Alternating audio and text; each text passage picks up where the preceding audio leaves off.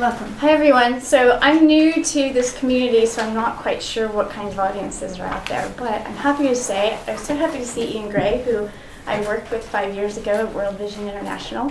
And I love that you set up for a lot of what I'm going to say. It's fantastic. So I was in humanitarian relief for 10 years, a humanitarian logistician, and I went into my doctorate program to write about humanitarian logistics. Actually, what I found is that I couldn't really talk about what was effective humanitarian logistics because predominantly in the academic community, I realized the work that we do as humanitarians on the ground is hidden. And so people don't really know what effective is, and they apply this idea of very similar to the teaching of what we've been taught as business effective. And those two models, I worked in logistics, worked probably in the humanitarian field. We worked most with private organizations and saw very directly that mismatch in what is effective, and often had to be the user expert for countless fantastic private organizations that wanted to help but carried these assumptions that didn't translate. Because we have different constraints and different freedoms in these two systems. So I actually ended up doing my PhD with the Red Cross, Red Crescent on what is effective work, humanitarian work. The organization I worked with was particularly interested in, knew that practitioners were doing good work on the ground, said we want to come in and support them. We don't want to design an ivory tower. Can you do a study for us on that? So I designed a study, and this was in the context of information needs and technology a little bit, like what can we do for them to get them the information they need. So the problem with that is you have to be able to define what successful work is if you want to study it, and then if you want to go ahead and find those people. Well, this isn't really well defined in the humanitarian community. It's not as specific as it is in the business community, where profits are very clear and numbers and money go very well together. So what we did So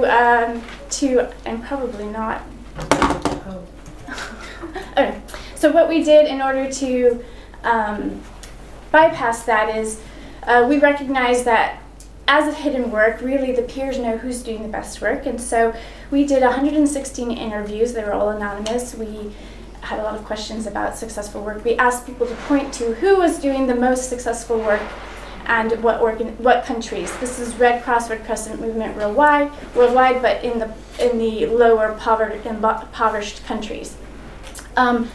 So 116 interviews and 6 country visits, 2 weeks of ethnographic observation of these practitioners and programs that were named as being the most successful. This is really rigorous evidence-based research. I want to talk about this because it's not quantitative. It's predominantly qualitative.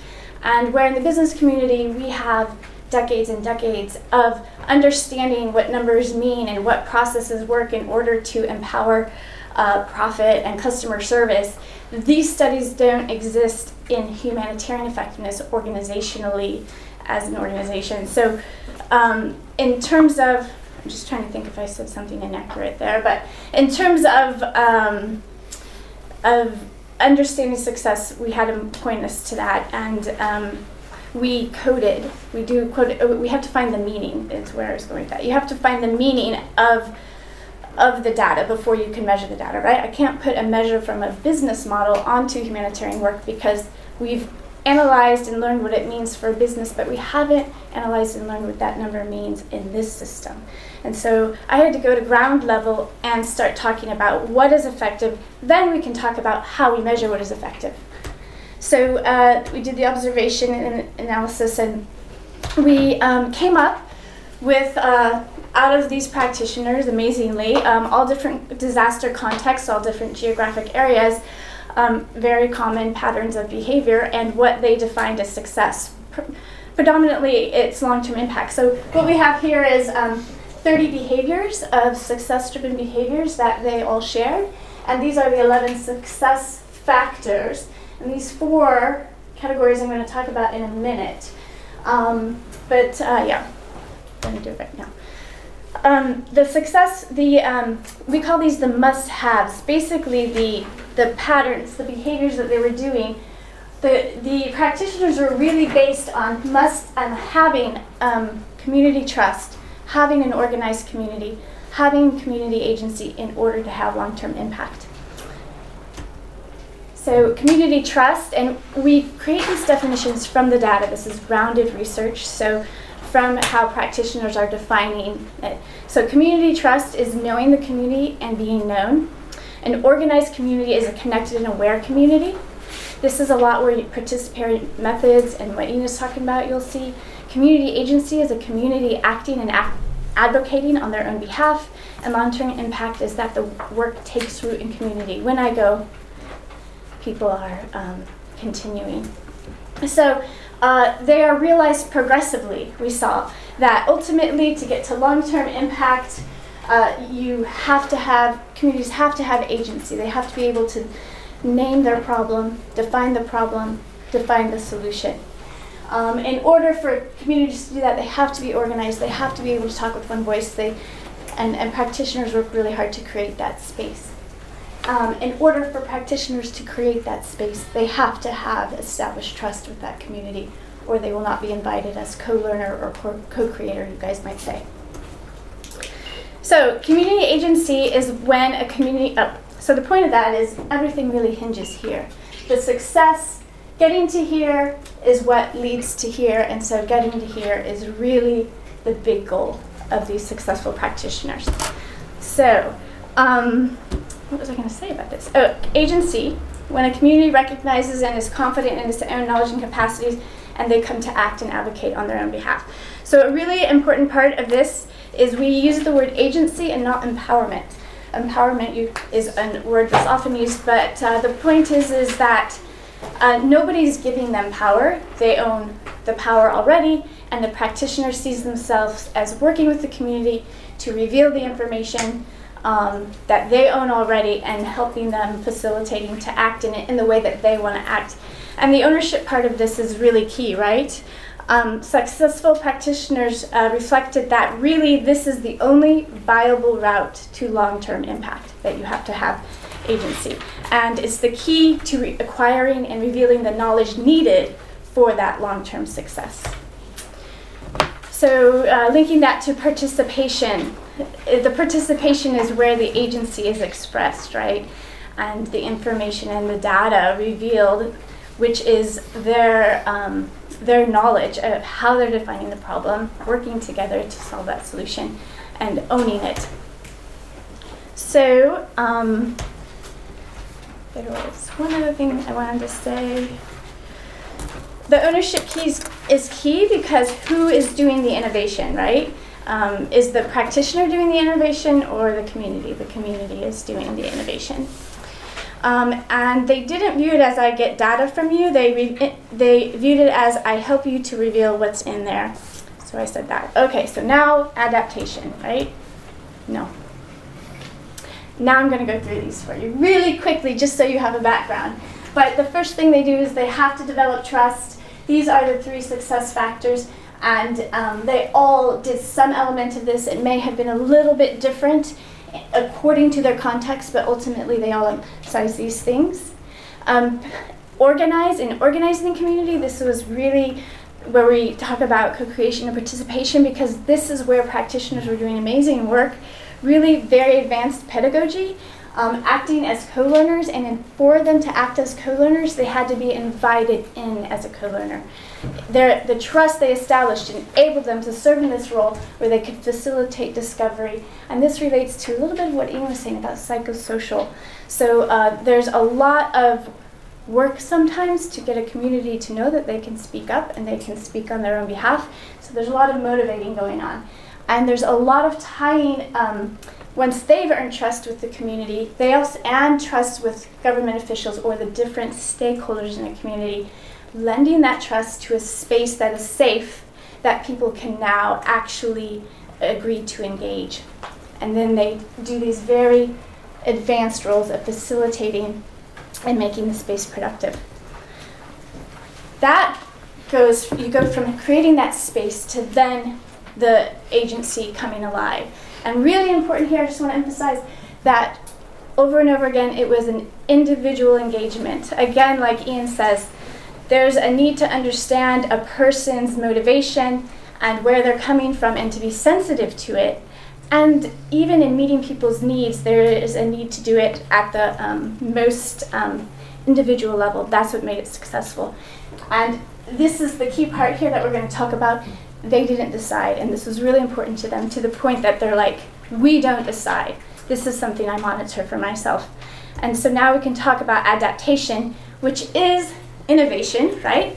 And it is the space where agency is expressed and long-term impact takes root. So the spaces where innovation and adaptation take place were really important to these practitioners, whether it was adapting the language, adapting a form, adapting a program entirely, having the community give feedback and iterating and being iterative. This was a constant theme, and they would constantly work to protect that space.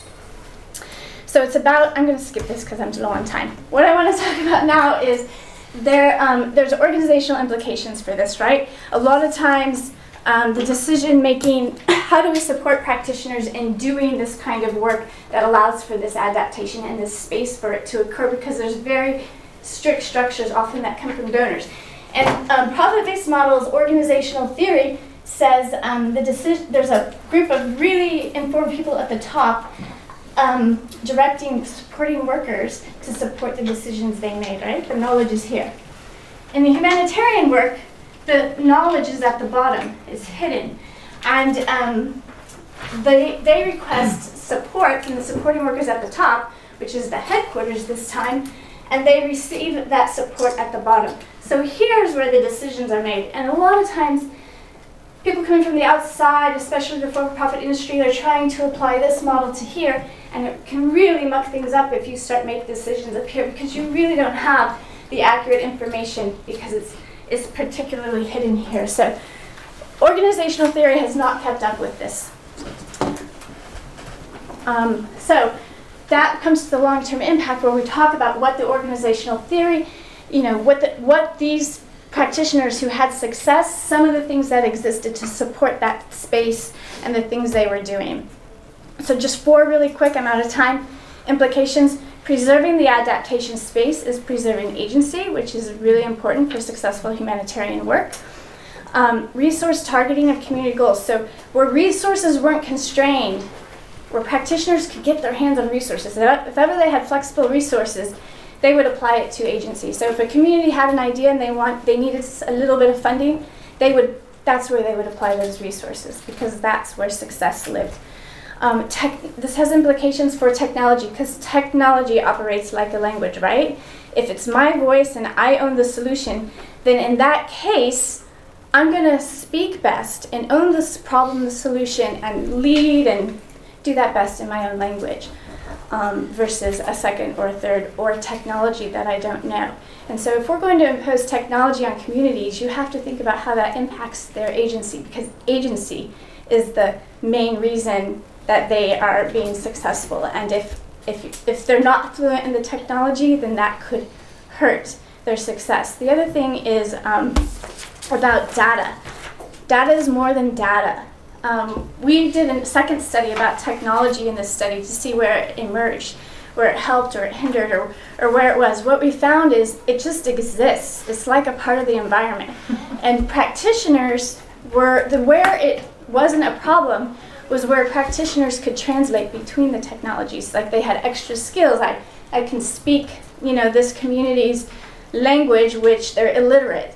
And I can also speak Excel, or I'll put a person here sitting at the table to do the translation as I get the information I need to translate to the headquarters language. And so people who are looking to create technology, I would just suggest that creating one technology is not the solution, because all of these variations of different technology and fluency in technology exists. And where we really need help as successful practitioners is creating technology that helps to do that translation between modes. An important part of that is meaning. The second big translation role successful practitioners are doing is they're translating meaning across these different technological cultures, just cultural cultures, whatever they're Western or impoverished or Eastern or whatever the mix is of the cultures. they understand the multiple aspects and they're doing this translation work. And the final thing I want to talk about is scaling. I've heard so much in innovation, well, you got to get an innovation that scales. But I would suggest that what our study says is that success is actually in the individualization of the solution and the community having the freedom in order to individualize the solution in a way that is they can own it. And so scaling, if you think of scaling, maybe don't think about I have to have the perfect product for everybody, but I have to honor a process. You could scale possibly a process of allowing agency to exist and ensuring it exists versus scaling one solution fits all.